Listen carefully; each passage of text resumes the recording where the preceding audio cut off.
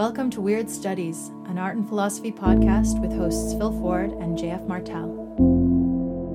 For more episodes and to support the podcast, go to weirdstudies.com.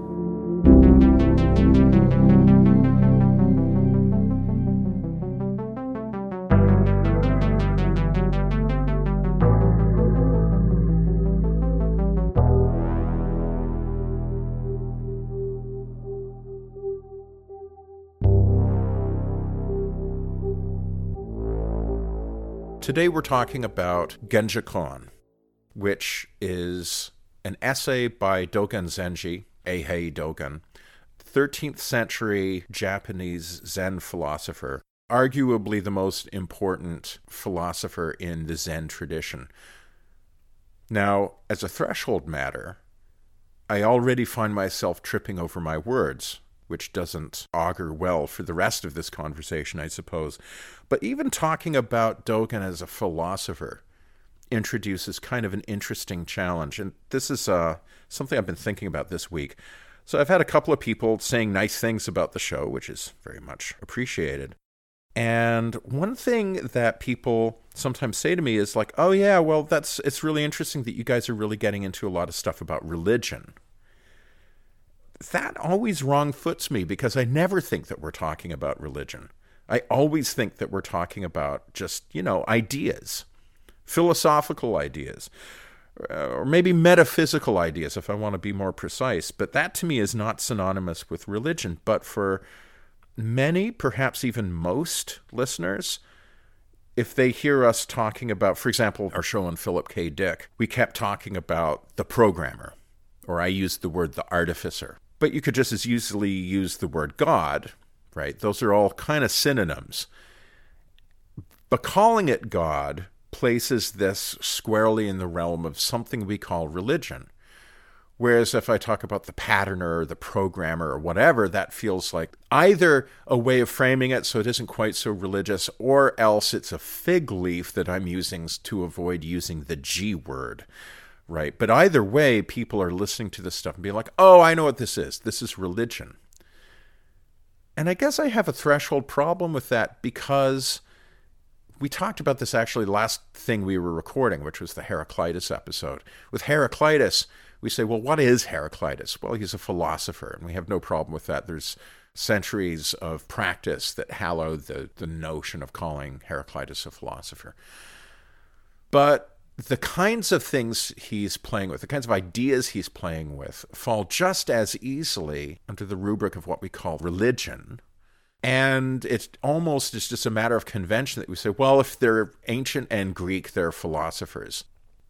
Religion as a separate category, and this is something I said, I think, when we were talking about Heraclitus, religion as a kind of autonomous, separate category of human experience and activity.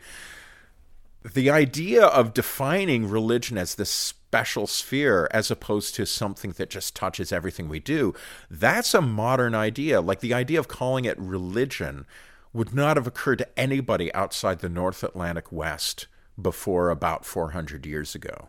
At least that's my understanding, that, the religion or various cognates of that word religion have been around for longer than that. But this mental habit of hiving off all metaphysical questions, all questions that do not pertain to observable and material objects and forces. The habit of thinking of all ideas and speculations pertaining to those things as religion. That's a modern habit of mine that just goes along with the habit of holding God as this separate issue within civil society. And so to get back to the question of what is Dogen Zenji? Well, if you are a practicing Soto Zen Buddhist, he is a religious figure. In fact, he's a very important religious figure because he is the person who kind of founds certainly the Soto school as it has survived to the present day. But the way I'm approaching him today is as a philosopher, and I don't propose to answer comprehensively at the front end the question, well, what's the difference? But maybe that's something we can keep in mind as we go forward. When I first started getting interested in Zen Buddhism, and this is about a decade ago, there's a small Zen temple in Bloomington, Indiana called Sanshinji, which is headed by a man named Shohaka Okumura. And Okumura is one of the great living exponents of Dogen's thought. And the practice at the Senshinji Temple is very oriented to the reading, the study, the interpretation of Dogen's essays. These are a corpus of essays that were collected in a volume called the Shobogenzo, or the Treasury of the True Dharma Eye. And when I started attending events at this temple, it occurred to me that this was a very odd thing, that there was a sort of a religious aroma with, incense and bells and robes all attached to this figure who is just as plausibly what we would call a philosopher as we might think of as a religious divine. And the idea occurred to me, I thought it was funny, this would be as if in 800 years from now, there was a religion that had grown up around Heidegger, and people would be reading Being and Time with the same exegetical intensity as we are reading Dogen, and they would maybe be chanting passages of it and lighting sticks of incense and wearing robes and taking vows and so on, and basically the thought of Heidegger sanctioning all of these activities or giving all of these activities meaning.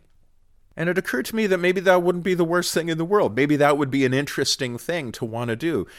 It at least occurred to me that that was a perfectly plausible idea. I could easily imagine a sci-fi future where Heidegger's writings have become, quote-unquote, religion, simply because I think that there's always a sort of indeterminate boundary between philosophy and religion that we paper over with a set of assumptions that really don't hold up when you drag them out into the light of day.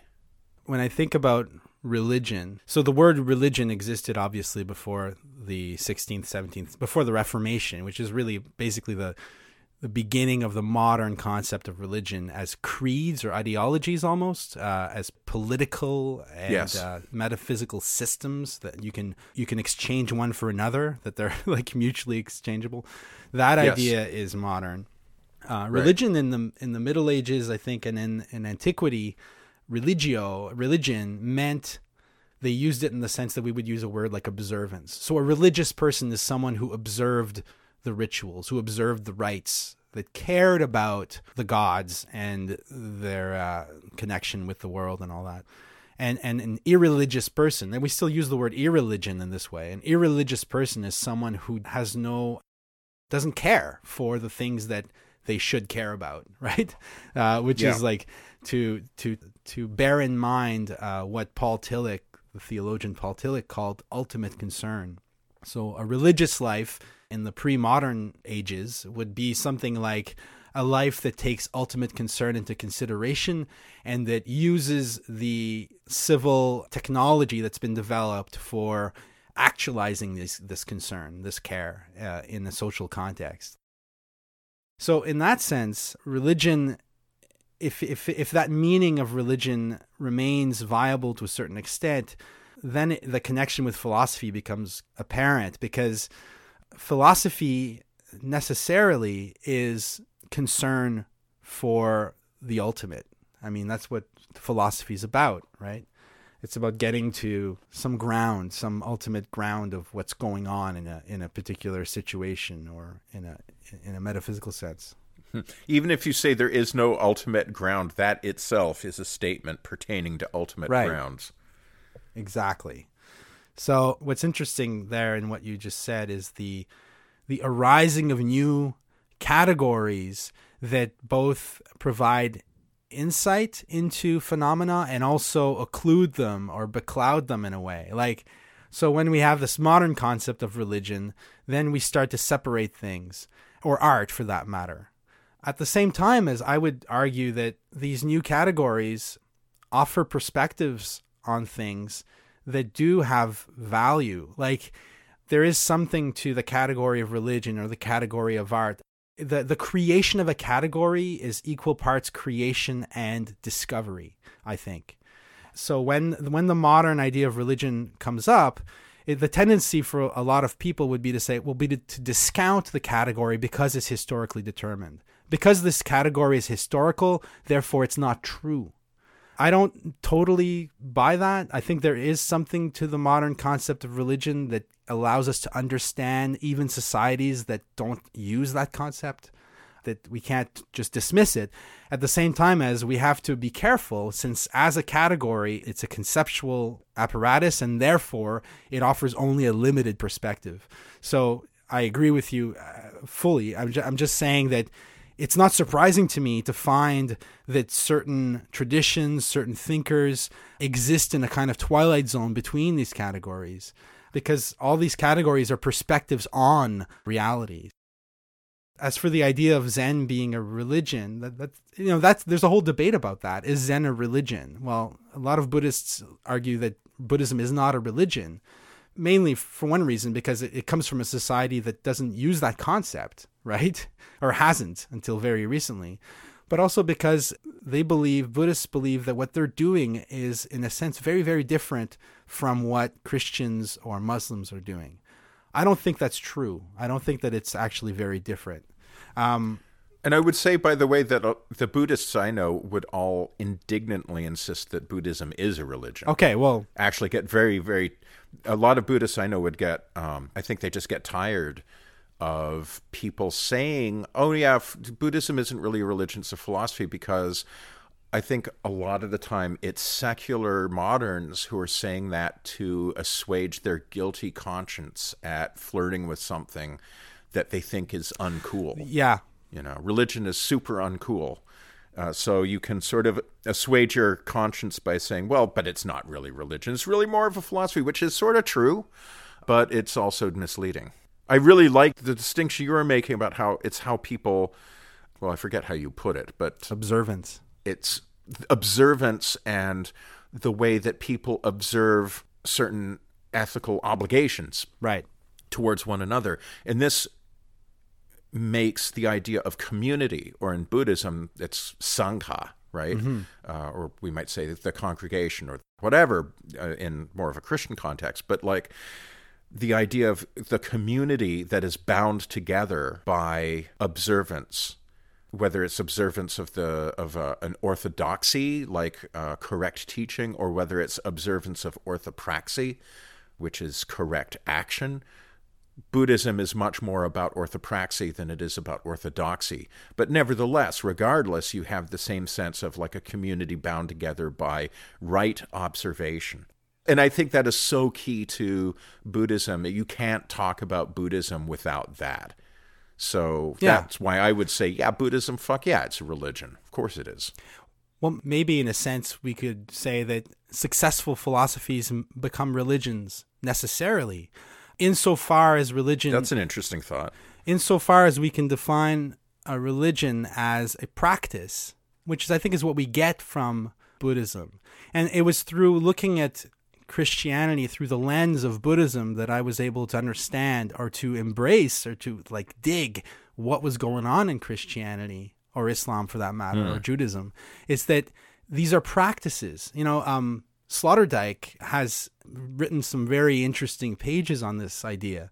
Basically, he dispenses with the category of religion. He says what exists is exercise. He calls it exercise, at least in my French translation. I've read it in French. I hope that's the word he uses in English as well, in You Must Change Your Life. Yeah. So exercise is practice, and it's practice aimed at transforming yourself, at changing yourself. And I think that hence the title of his book, You Must Change Your Life. Right, which is a quote from a Rilke poem. So the idea that a philosopher writes in order to occasion the development of a practice... And that's the original, Aristotle, I think, said that philosophy is about living the good life. The good life is a life in which you put into practice certain things that transform you, that allow you to achieve your potential. And so far as religion is aimed at self-betterment or at living the good life, however you may define that, well, then a good philosophy should become a kind of religion. The idea of a church of Heidegger... That might seem very scary to some people because of Heidegger's associations with Nazism. But if you just ignore that for a second, there's something kind of beautiful about that. What would that church be like? Well, It would involve probably long walks in the country and, getting water from wells. And you can imagine a whole liturgy of Heideggerian practice that would be actually a very beautiful thing to behold, especially in an age like our own where we've, we're so far from our natural embeddedness in the earth and all that there's something about a Heideggerian religion that I find very appealing. And I don't think that would be a betrayal. I don't think that would be a betrayal of philosophy. But and so in that sense, just to get back to Dogen, I think that if we look at Dogen as a successful philosopher, then we can look at him as religious, and there's no contradiction there. We can just dive in from that perspective.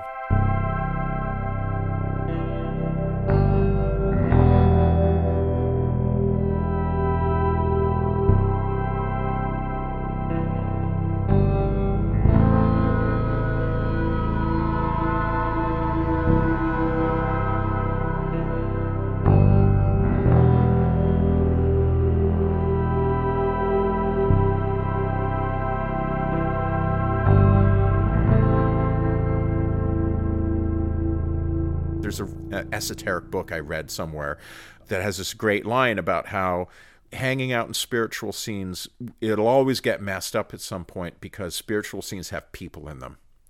Yeah. It's just like, and it doesn't matter what religion you're talking about. You're going to come up against what the Buddhists politely call partial views all the time, right? Right.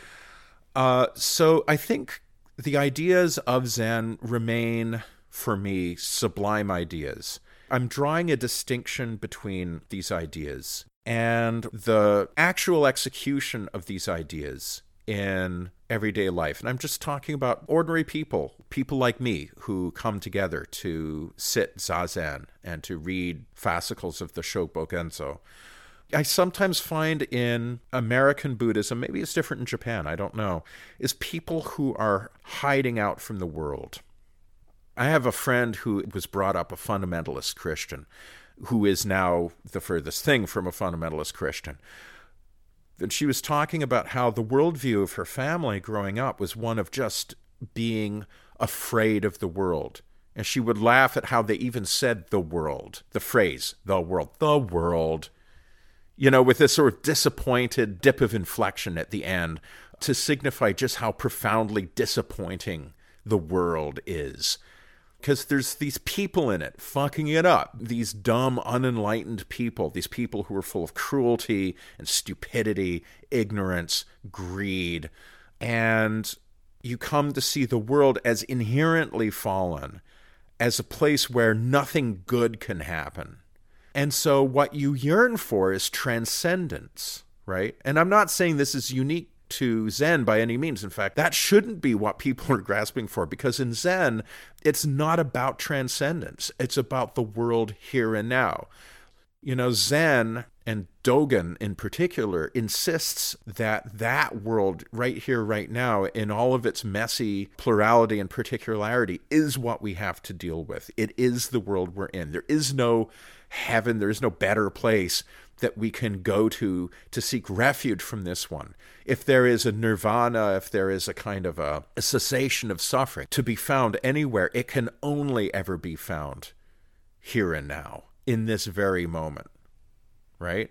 Yeah. And yet, if that is true, if things are perfectly enlightened, if the microphone before me is perfectly that microphone, if the room I'm sitting in is perfectly that room, if the discomfort I feel as I sit here in this uncomfortable ass chair is perfectly uncomfortable, it is perfectly thus, right? To really inhabit that worldview, you would start saying like, oh, well, if the world is always already perfectly enlightened, then why am I experiencing it the way everybody experiences it? As a kind of an endless carnival of fuck-ups and misery and stupidity. The problem then is sort of like you can say, well, the thing that's preventing you from seeing that the world is perfectly lucid and brilliant and wonderful, the world is one bright pearl, the thing preventing you from seeing that is ignorance. It's illusion. It's a veil of Maya, right? And when you say that, then you have inserted a knife's blade between the world as it is and whatever it is you're talking about. And Dogen is constantly saying, I'm not talking about some kind of pie-in-the-sky world. I'm talking about the world right here and now. And yet, in practice, you find yourself constantly trying to interpose things between yourself and this world. This is actually a callback to our Graham Harmon episode, where I was saying, it's like Dave Hickey's line, there's always a reason not to show us naked people. There's always a reason not to be down with the world as it presents itself to us in the here and now. So what you find very often among Buddhists, ironically, is they are seeking deliverance from the world and therefore treating the world like it's a waiting room. That was one of Dogen's problems, I think. One of the questions that spurred him, or like started his quest and got him going to China and studying there, was the question of, if all things are already Buddha, then why does anyone need to practice? Right? Absolutely. And if the world is already perfect, then how does ignorance come into the equation to begin with? That's a really interesting question. And it's the same question you'll find in metaphysical discussions on how the one becomes the many, or how a good God creates a world that's not perfect. You know, it's the same question. How do things fuck up if everything is perfect in its fundament? And I think that Genjo Koan is very much an engagement with that question. Absolutely. Dogen is trying to lay out a way of seeing that accounts for both the absolute perfection of the world as is and the existence of ignorance in such a world. And I really, really, really love his solution to that philosophical problem, because that is very much a philosophical problem that undergirds the religious practice. And that if a monk clues into this problem of how ignorance enters into a perfect equation where ignorance shouldn't exist, it becomes very hard for that monk to surmount it. So philosophy is in order as a way to investigate what the words that the religion uses mean. That's why any viable living religion will include a very strong philosophical tradition to discuss what words mean and and to shape concepts. A kind of Talmudic thing going on. And I see Dogen as an absolute genius within the Buddhist tradition in that respect. Like, what he does, some of the things he writes in this very short text are philosophical ideas that didn't see the light of day in the West until the 20th century, with Husserl and Heidegger and Deleuze. And the way that he lays them out so simply is absolutely incredible to me, because how could you summarize it so beautifully when it took 800 years later, it took people like tome after tome of philosophical writing to get to the same idea. So that's really one of the things that make me see this text as more than just the work of a man, but a kind of like black monolith document that kind of just like boom lands in front of us apes, and then we just kind of have to worship it in a way. So like, that's perfect. Yeah. And so what is his solution? You know, I'll just summarize it. I'll read one line and then we can talk about that. It's near the beginning of the document. The second paragraph of the fascicle. He writes, "To carry the self forward and illuminate myriad things is delusion. That myriad things come forth and illuminate the self is awakening." To me, that's right. That line, as simple as it is just packed with meaning. There's a tendency in Buddhism, given its roots in India and in certain philosophical schools of thought, and also like within Buddhism, there are many idealist schools that would conceive of the world as a great self, right? Atman. Yes. And the Yogacara school of Buddhism was very much an idealist kind of school, where the self is the real thing, and then the world emanates from the self, or the world is a projection of the self, or the world is a distortion of self. So he's arguing very forcefully against that here. And what he's saying is that when you project yourself onto the world, you delude yourself. When you let things exist as they are and appear to yourself, then you are enlightened. there's a whole bunch of reasons why he says that, but that kind of summarizes his philosophical position. Dogen, if I had to describe his philosophy, I would say that it's a radical realist philosophy. It's a realism of things and events and objects. There is no mind required. Well, there might be mind of a sort that's required for things to arise, but there's no subjective mind required for a world to exist. The world exists, but always includes a mental component necessarily. So I see it as a kind of like realist panpsychism. Maybe I'm projecting my own stuff in there.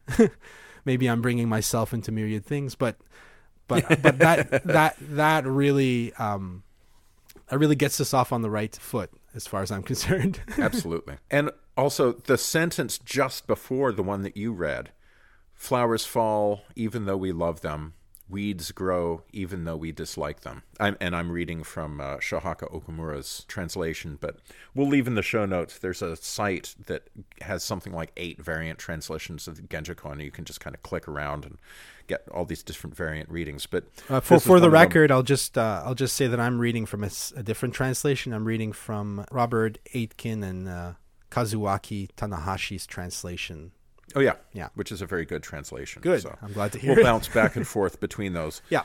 You know, just that line, flowers fall even though we love them, weeds grow even though we dislike them, is just such a poetic line. Right. Leaving aside what it means, I guess one of the things I wanted to also point out about Dogen is that he's a poet.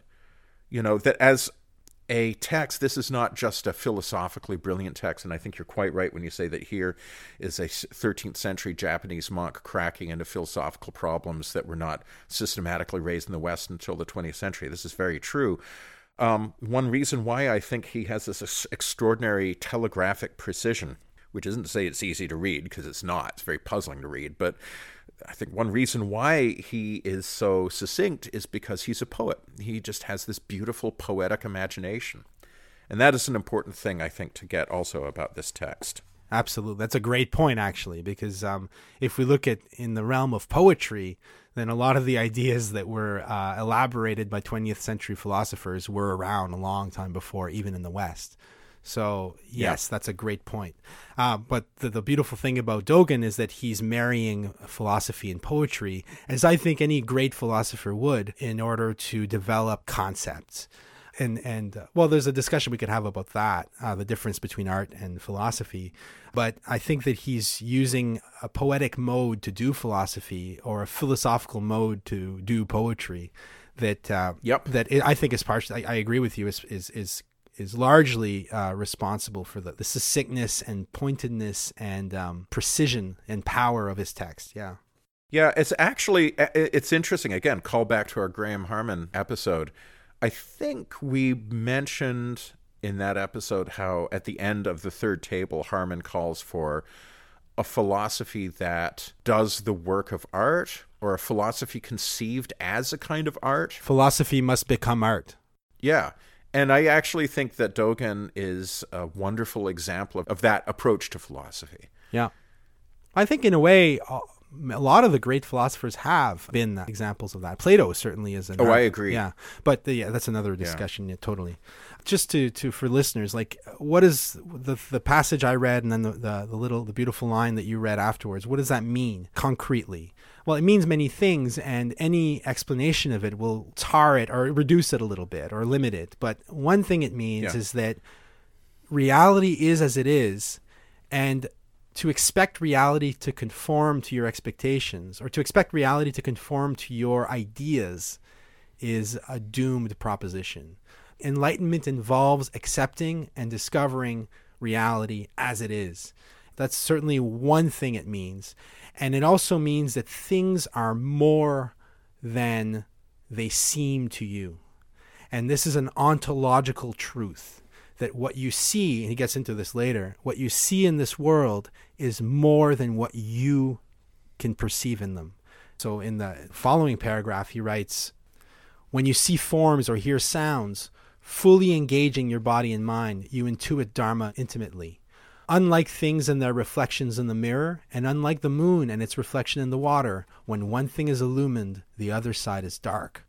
And I really love this, because what he's saying is that to accept things as they are, to let myriad things present themselves. By doing this, you are enlightened. In other words, you can see things as they are. But seeing things as they are involves knowing or perceiving or intuiting that those things are more than you can see. It's kind of a tricky thing. What it means is that if I look at the moon and I reduce the moon to my mental representation of it, so, okay, the moon is this. And then I perceive my own concept of the moon, which is drawn from my perception of it, to the moon. I basically confuse that perception with the moon itself. Then I'm not seeing the moon. I'm seeing my own idea of the moon. But if I see the moon, if I let the moon be what it is, so I see only what I see in it, I just accept only what I see. So I see a silver disc, I see this and that. If I just accept it as is, I immediately know that the moon is infinitely more than that, because I realize that my perception is a perception. There's an idea in the philosophy of Gilles Deleuze, in his cinema books. He develops the concept of the perception image from the history of cinema. This is absolutely brilliant shit. So what he says is that at some point in the history of cinema, the POV shot comes into being. That's the point of view shot of a character. So you'll have a shot of a room, you'll see two people, and all of a sudden the camera cuts to the point of view of one of the characters. So in a sense, the camera becomes the consciousness of the character. So the POV shot comes into being. A point of view shot, Deleuze calls it a perception image. But he says it's not an image of what the character perceives. In other words, the point of view shot, in order to be what it is in the semiotic network of a film, needs to follow shots that aren't point of view shots. So a point of view shot is only a point of view shot if you cut to it. You need to establish an objective space, and then with a shot from a regular shot, like a wide shot, let's say, or an establishing shot, then you see characters, and then you cut to a subjective viewpoint within the objective space you've already established with the camera. Does that make sense? Yeah. When you do that, you cut to the perception of the character, but because that perception image exists in a series of shots that involves images that are objective, you are not just becoming the character, you are actually seeing an image of the character's perception. The POV shot is a shot of the perception. So it's not just becoming the perception. You're actually looking at what a perception is objectively. The camera's always objective into theirs.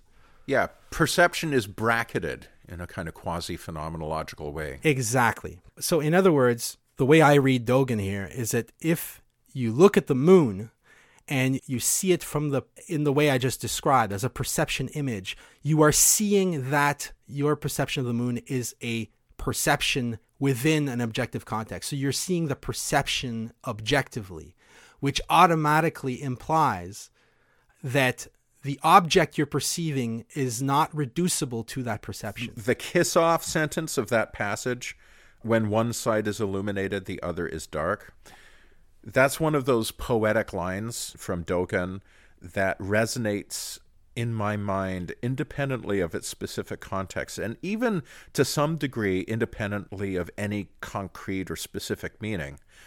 I should point out also these various lines. How do you use those lines, or how do they work with your thinking? Something that's important to comment about is that these are discourses that were intended for practitioners, either lay practitioners or monastic practitioners. Some of them, not from this volume, but from another, the Eihei Koroko, the vast record of Dogen. They're Dharma Hall discourses. And so you meditate for several hours, and then you get up and move around, and then you sit back down, and the abbot of the monastery delivers a discourse, delivers a Dharma talk, and very often a Dharma talk based on something that Dogen wrote. Of course, in Dogen's day, it would just be something that Dogen wrote, right? And so then when that's over, you go and you meditate some more. So the utterance, what we're calling an essay, as if its being is entirely as a inert piece of writing sitting passively between two covers of a book. That's not what these things were at all. These were aids to meditation. These were enhancements of meditation. Or, put another way, the meditation is an enhancement to the essay. There are two sides of the same thing, of practice enlightenment, which means that what these essays are and what these individual wonderful lines, like when one side is illuminated, the other is dark, what they are little shards of poetic image that lodge in your mind. And in meditation, they come to mean things. They float back up to the surface of thought or reflection or whatever, or the stream of mind that you were engaged with when you were in meditation. And they mean all kinds of things. So sometimes they disclose a meaning that is completely evanescent. Like the moment the gong goes and you stand up from meditation and you unkink your legs, that moment of realization is gone. I'm going into this perhaps at tedious length just to sort of give you the sense that these lines, they live a life that is somewhat independent of any particular meaning.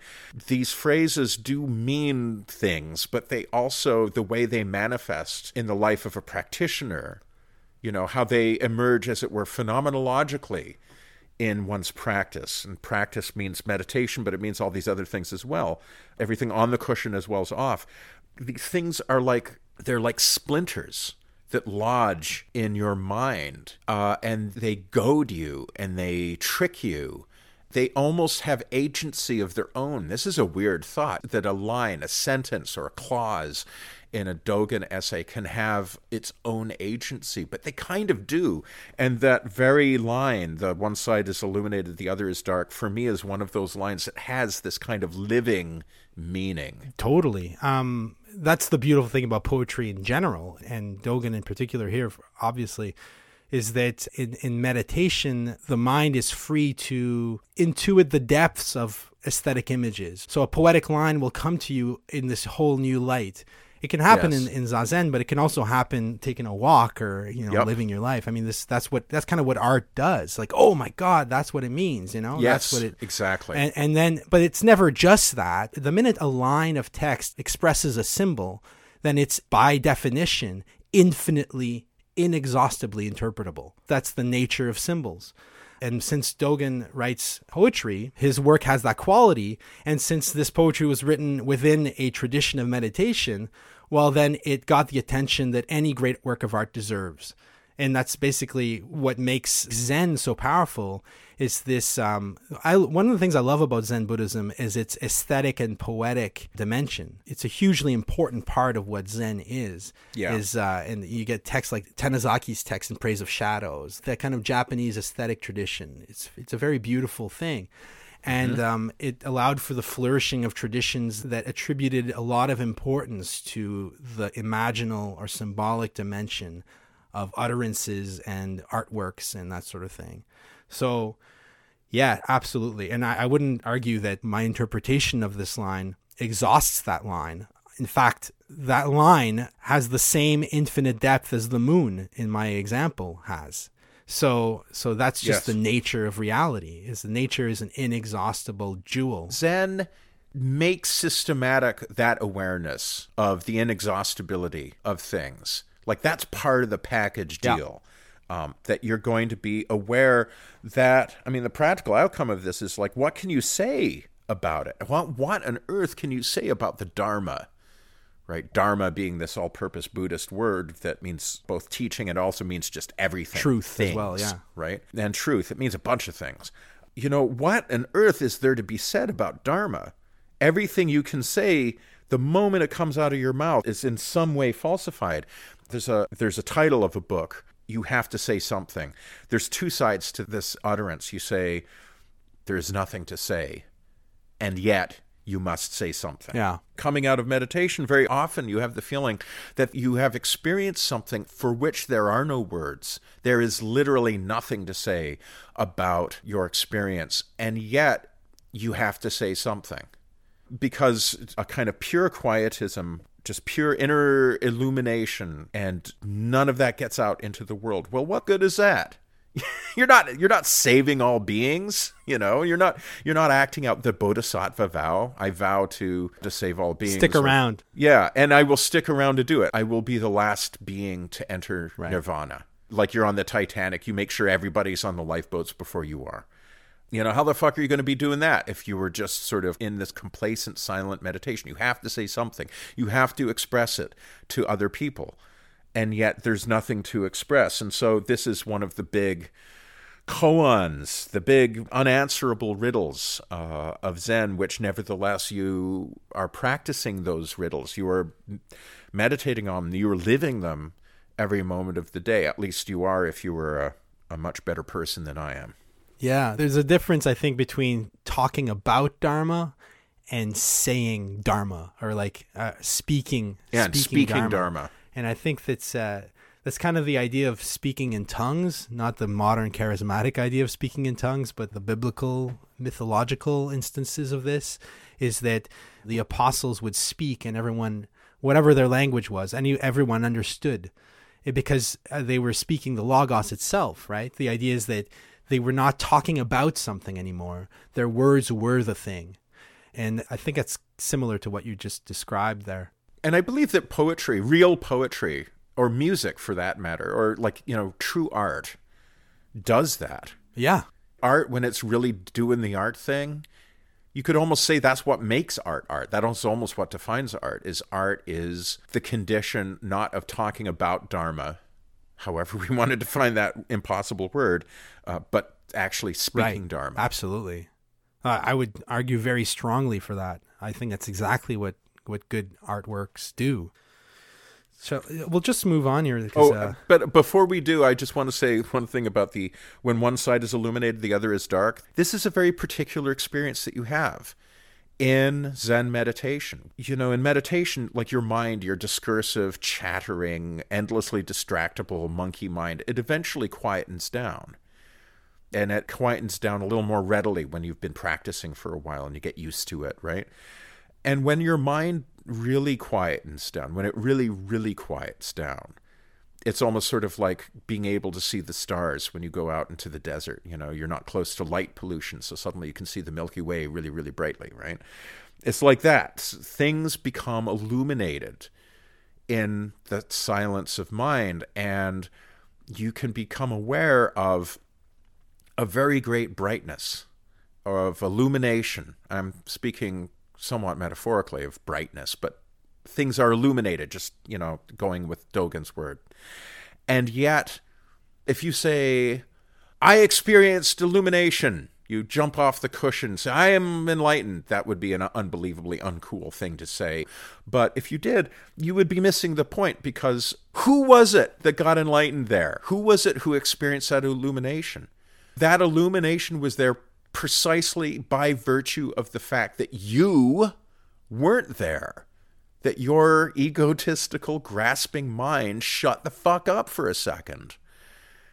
Then what was illuminated? I don't know. Who was doing the illuminating? I don't know. There are no answers to this, but the moment you snap back to being just who you are, your discursive mind comes fully back online again, then at that moment, that illumination is extinguished. It becomes dark. Do you see what I'm saying? That where I am, the illumination cannot be. Where the illumination is, I cannot be. When one side is illuminated, the other side is dark. And that is, quite apart from being a poetic image, is actually an empirical reality that people who meditate experience. And this is the other side of that sort of like, there's nothing to say, and yet you have to say something. All I can say is, thank God I'm not a Zen teacher. And I hope nobody listening to this has the least notion that I am doing something in the nature of a Dharma talk, that I'm teaching Dharma. Furthest thing from it. I'm totally unqualified to do any such thing. I'm approaching this as a philosophical essay, and therefore, as I am talking about it as philosophy, one side is dark. And do you know which side that is that's dark? It's the only thing that matters, according to Dogen. The very fact that I'm filling your ears with my words right now means that you're not meditating, you're not practicing.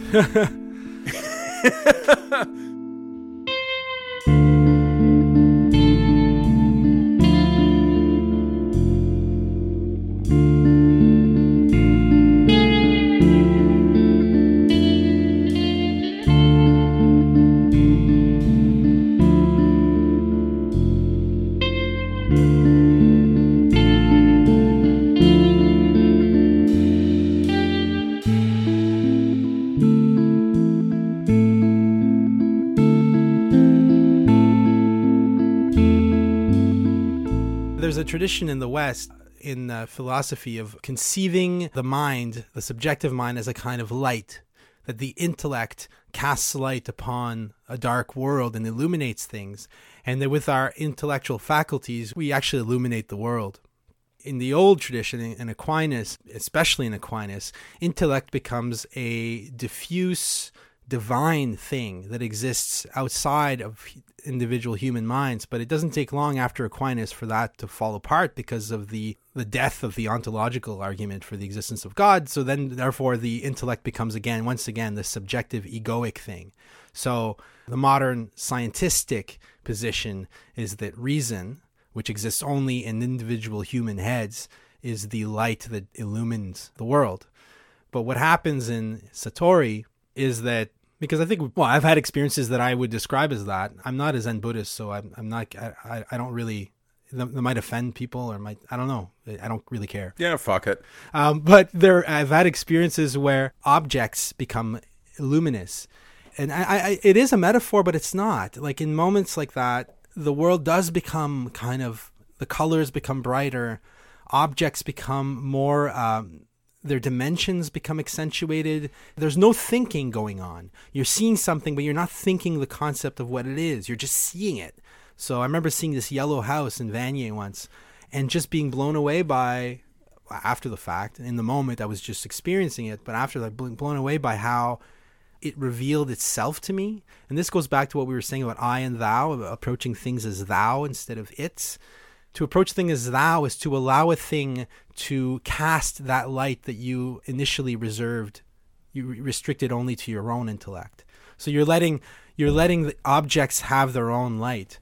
So luminosity is a very good metaphor for what's going on there. And what it reveals is, I think, what Deleuze called pure immanence, the pure immanence of the world, the absolute self-existence of things as they are, and the incredible beauty of things as they are.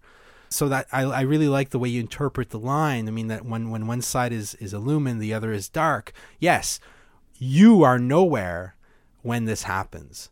It's precisely that thinking being, that kind of mental ego thing that disappeared in order to let things shine their own light. And yet, to say that you disappear in a nihilistic sense would be completely wrong, because experience was certainly there. There was certainly life there. Something exists. And this gets us to the Dogen's idea of the self. So in Dogen and in Zen in general, there is no Atman. There's no self. There's no like solid core, like avocado pit to you that is eternal and transcendent. Yeah. You are synonymous with your experience. You are a kind of wave of experience. And that's what the self is. That's very similar to Bergson's idea of the self, which is that the self is a contraction. And I really like that word contraction, that you have all these forces and they contract in a certain point and then mistakes itself as a self. That's a very cool way of putting it. And to dissolve the illusion that this self is absolute, transcendent, or eternal is to fall for Maya, to fall into the realm of delusion. And Dogen talks about this when he describes with his boat analogy. He says, when you ride a boat and watch the shore, you might assume the shore is moving. When you keep your eyes closely on the boat, you see that the boat moves. Similarly, if you examine myriad things with a confused body and mind, you might suppose that your body and your mind and nature are permanent. When you practice intimately and return to where you are, it will be clear that nothing at all has unchanging self. So that everything is process, everything is becoming, in a very Whiteheadian kind of way. Yeah, it is. Another great example of ideas that we're playing with here that we don't really see carefully thought through in the West until the 20th century. Oh, yeah, absolutely. Absolutely. And it goes on from there. Every paragraph has analogies. Every paragraph, we could do a show about every single paragraph in this freaking essay, because it really is like an entire book boiled down to a string of extremely compressed and beautifully poetic little, they're like stanzas of a poem. Something that you were describing very beautifully, the feeling of literal luminousness that things attain when we, as it were, get out of the way and chance to see them. Of course, I'm speaking conventionally when I say we see them. Who the hell knows who sees them? But that is the condition of things being just perfectly thus, being perfectly as they are. And this is what I take Dogen to mean when he talks about, in the very first line of this text, when all dharmas are the Buddha Dharma, there is delusion and realization, practice, life and death, Buddhas and living things, or living beings in my translation. We are, you and I are talking about this condition where all dharmas, all things are Buddha Dharma. All things are perfectly thus. Things are, it sounds weird to say enlightened, but fuck it, I'm going to go with that. Say all things are enlightened, including rocks and, plastic toys that you step on in the middle of the night when you go to get a glass of water. I hate those. I know you know what I'm talking about. But, like all those things are, when all those things, the Legos on the floor, whatever, all those things are Buddha Dharma, then there is delusion and realization because most of the time we have no fucking idea about any of this. They're just some plastic Legos that I stepped on and it hurt like a motherfucker, and I'm going to yell at my kids in the morning about this. Right? There's delusion, but then there's also the possibility of realization. And this was the big question that Dogen had, which is about the arising of the very notion that maybe I should start meditating, maybe I should start practicing because I'm unhappy or something's missing or something's wrong in my conduct of life and in the way the world is. You have to experience the world not as being Buddha Dharma. You have to experience that in order to get the idea that you would want to practice in the first place. Right? So when all dharmas are Buddha Dharma, there's a distinction to be made between delusion and realization, between just normal life and practice, right? Between life and death. That's also a line in this opening phrase. Life and death. We ordinarily think of life as something that we like and death as something that we hate. I don't want to die, and neither do you. And so I'm making a distinction there, right? And Buddhas and living beings, that's the other thing. So the whole line is, when all dharmas are the Buddha Dharma, there is delusion and realization, practice, life and death, Buddhas and living beings. In Buddhism, life and death often becomes almost a shorthand, conditions that we make distinctions between. Right. And one such distinction would be between Buddhas and living beings. Living beings are just ordinary-ass people going about their day who don't know about any of this shit. Buddhas are people who have realized it. And yet he says that... And I know what you're going to say. What's mega puzzling is the very next line negates all of this, right? Was that what you were going to say? Well, there's a couple of things, but finish your point first. Well, my point was, like, I was then going to go on to the second line where he pretty much negates everything he just said, where he says, when the 10,000 dharmas are without fixed self, that's like another way of saying when all dharmas are Buddha Dharma, right? When the 10,000, that's a formula expression. It means myriad things. When they're without a fixed self, when there is no sense of as you say, the pit in the avocado, and an essence, an inherent being. In other words, when we understand the 10,000 things in light of Buddhist teaching, in light of the Buddha Dharma, then, he says, totally contradicting what he just says, then there is no delusion and no realization, no Buddhas and no living beings, no birth and no death. The negation of all of this stuff. There's no distinction between Buddhas and ordinary people. There's no distinction between delusion and realization. There is no birth and there is no death. Right. All these things are already... Well, which is it? I mean, it's crazy. He says in the following paragraph, he says, or the second paragraph of the text, he says, those who have great realization of delusion are Buddhas. And then he says, a few lines later, he says, when Buddhas are truly Buddhas, they do not necessarily notice they are Buddhas. And I'm assuming that most people wouldn't realize they're Buddhas either if they can't realize it themselves. They don't notice it themselves.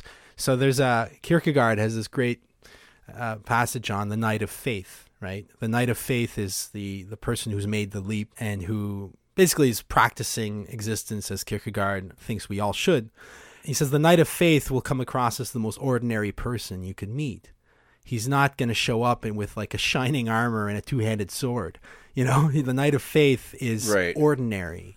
And there's something about that I think is very key, is that he's trying to subsume delusion into the perfection. And this is where things get weird for me in an interesting way with Dogen. I think that's what he's hinting at least one sense or one possible interpretation of the final passage of the text, where he tells a story about a monk encountering a master who's fanning himself. I'll just read this little story at the end. So the Zen master was fanning himself. A monk approached and said, "Master, the nature of wind is permanent, and there's no place it does not reach. Why then do you fan yourself?" "Although you understand that the nature of the wind is permanent," the master replied, "you do not understand the meaning of its reaching everywhere." "What is the meaning of its reaching everywhere?" asked the monk again. And then Mayu just kept fanning himself. The monk bowed deeply. I love that, because what he's saying is that even delusion is enlightenment. Even action in the world, engagement in the world is in itself enlightenment. Even, one could argue, even unenlightened categorization and unenlightened attachment to things is, on a deeper level, at that without thinking level, is already enlightenment.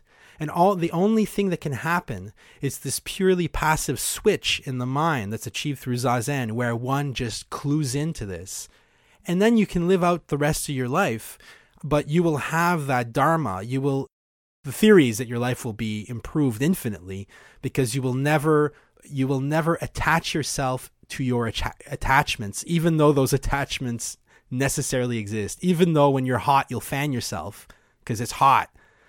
You will take measures to deal with the world, but even that engagement will, in some sense, in a deeper sense, you'll be detached even from your engagement with the world, which is a very paradoxical idea. Yeah, it is. I can offer another interpretation, which I think is complementary to yours. It's another way of saying maybe the same thing. And this is not an original thought either. I think I got this from Shohaku Okumura. But the idea is sort of like the air in this metaphor is Buddha Dharma. It's the Buddha nature of everything, of the 10,000 things, the myriad things. Things just are that way, right? If that's the case, then there's an obvious question, and we mentioned it right at the beginning of the show. Then why practice? Why do anything at all? And the implication is I am always already enlightened, and so are you, and so is my dog who's sitting at my feet, and everything in the world is enlightenment. Then why practice? That's surely the ultimate Coles to Newcastle type scenario, right? Right. You're trying to bring something extra into a situation that is already perfect. And this is the defining question for Dogen in his young life. This is why he went to China. At least the classic telling of the story of Dogen's life is that he couldn't find the answer to this question. This was his big question, his burning question as a young monk. He couldn't find anybody in Japan who could answer the question. And so he went to China to train, and it was there that he found his true teacher. If you think about this koan, this story of the monk fanning himself, from this point of view, the younger monk who challenges him is saying, look, if air pervades everywhere, if all things are Buddha Dharma, if enlightenment pervades everywhere, you couldn't outrun it if you tried. Then why fan yourself? The air always already pervades you. That's a way of asking the question, why practice if everything is always already enlightenment? And the older monk answers that you understand the air pervading everywhere. Yeah, my translation says, the master said, you only know that the wind's nature is ever present. You don't know that it permeates everywhere. So he's making a distinction between the idea that air is everywhere, but you don't yet understand permeation. In other words, how it acts, how it operates in the world.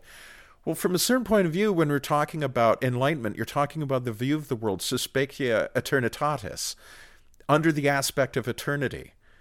Well, in eternity, yeah, everything is enlightenment. But in our world, the world of manifestation, where there is time, this shit needs to pervade. It needs to circulate. It needs to move. It needs to work. It has an action, a mode of action. And that's what the younger monk doesn't understand. If you don't understand that, then you'll fall into the error of believing that you don't need to practice. And then the younger monk asks, well, then how does wind permeate everywhere? And the master responds by waving his fan. What is so beautiful about his response? He doesn't say anything. He just waves the fan. Well, what's waving the fan? That's waving the fan is making the air permeate. In other words, it's zazen. It's practice. What's the answer to this question? How does the wind permeate everywhere? That's the thing about Zen, is at a certain point we leave off theological disputation and we just hit the cushion again. You just sit. And so the monk waving the fan is a way of getting as an allegory for this idea of like the answer ultimately is the same answer we're going to come up with every single time, which is just sit. So, and that, by the way, is the name of the core practice of Soto Zen, shikantaza, just sitting meditation, yeah. Just sitting. Right. And in this dialect of medieval Japan, there's a very particular nuance that it's not just sitting, it's just sitting. Right. Like a pure, undiluted sitting. It is a purity of action. It is sitting for no purpose but sitting, which itself is a very difficult thing to wrap your head around. Anyway, I'm sorry. I've been going off at great and boring length about this koan. I think that you and I are probably talking about very complementary, very similar things. We are. There's two things. The first thing I could say, that sitting is just another thing you're doing, that there's nothing magical about Zazen. In fact, it's precisely the opposite. Yes. So sitting is like a way, Leonard Cohen said that Zen was the greatest con in history. And I think what he meant was that it's getting you to do something. Sitting is certainly doing something. And in fact, sitting is very complicated in Zen. There's a very particular way of sitting. And it's accompanied by many bells and whistles. So it's an action. It's an action in the world. It's not retreat from action. At the same time as it's making you realize that everything's already enlightened. I mean, the goal of Zazen is to realize that everything's already enlightened. And in what you said, at one point you said that, and I just want to clear this up, you said that basically Zazen is necessary because although subspecies aeterna, in the eternal level, the world is perfect, in our world, things are not perfect because there's time. Therefore, Zazen is a way to leave our world and connect with the eternal. Is that what you were saying? Not exactly. Because that would sneak transcendence back in. I know, but that's a really, really obvious construal. In fact, it's almost impossible not to think that way when you're practicing. And so, although that's not what I'm trying to say, that's definitely how I thought when I was very deep into practice. Right. I don't think that way so much anymore, partly because I don't practice that much anymore. I'm a shit Buddhist. I don't meditate enough. Yeah, I think that would be a problem. Thinking that way is a problem because you're right. It introduces that note of transcendence. And that is, I think, how you end up little bit by little bit getting away from the true sublimity of this teaching, of this way of thinking, and back towards something that just feels very, I don't know, just very ordinary and very human. Get me out of here. Right. Stop the world. I want to get off.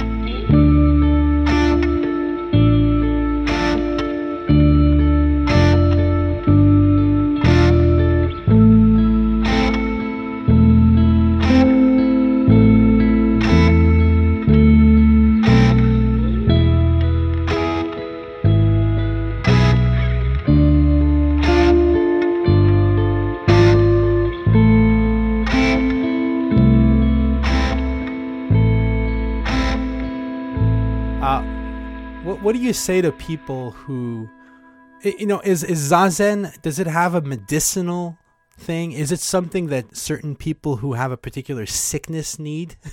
Or is it something that,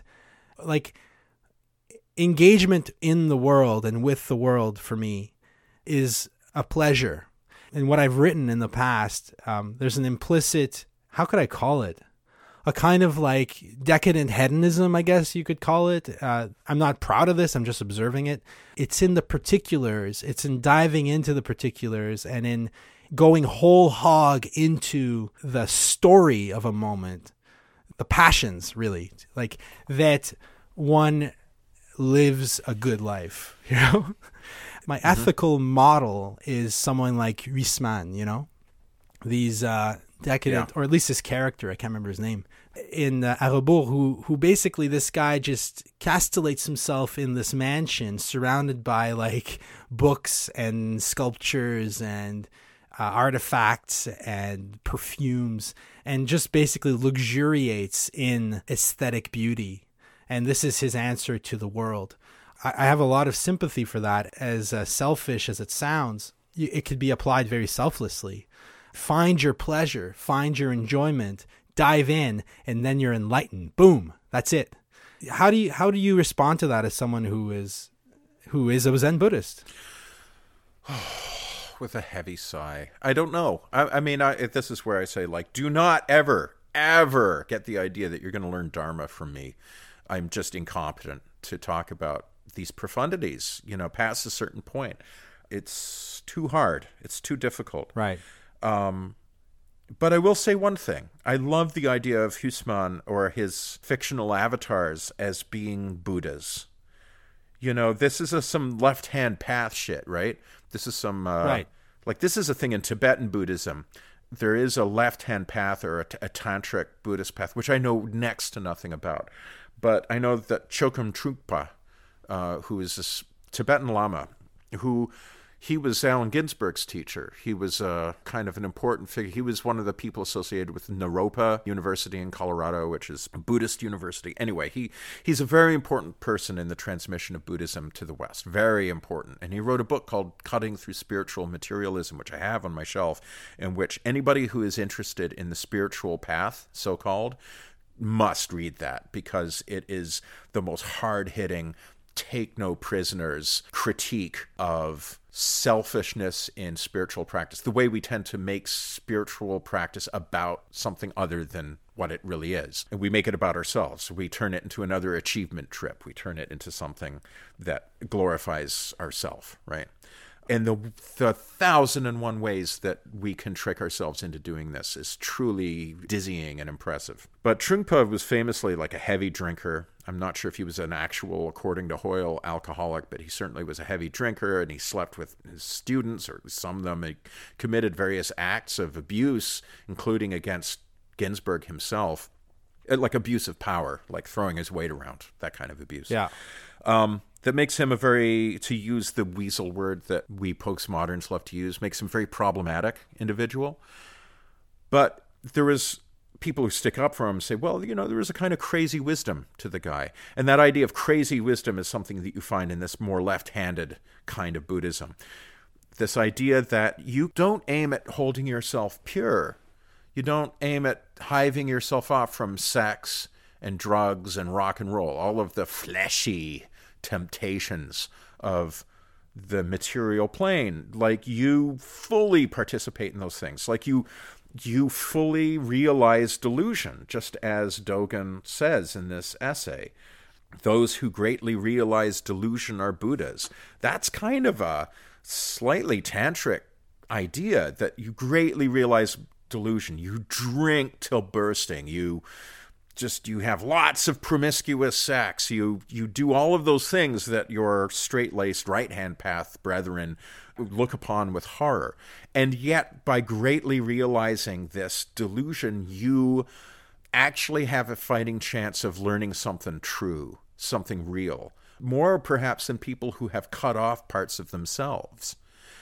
I rather like this idea, even though I ain't about that life. But I will say, getting back to what you were saying about the idea of Huysmans as maybe a secret Buddha, I love the idea that there can be people who are like degenerate motherfuckers.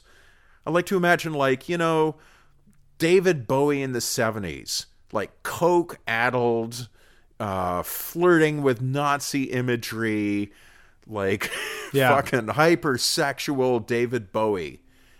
Like the idea that he was a Buddha, a secret agent Buddha, right? He's in so deep. His cover is so deep, even he doesn't know it. But he's carrying out this Buddha action. I love the idea that there are people like that who, like, they're decadent in a way. They are grasping the world with both hands. Oscar Wilde, I think, is a great example of that. Oscar Wilde, yeah. Andrew W.K., he's my guy. I fucking love Andrew W.K. Keep mentioning him.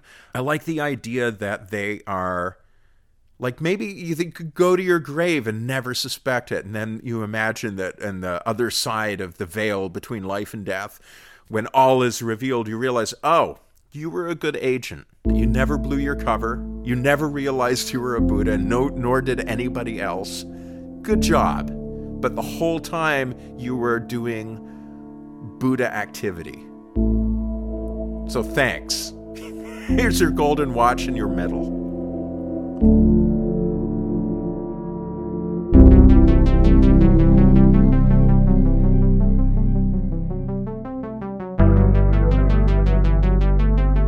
Consider subscribing to Weird Studies on iTunes, Stitcher, or another podcast service. You can also find us on Twitter. Music for the podcast is composed and performed by Pierre-Yves Martel. Thank you for listening.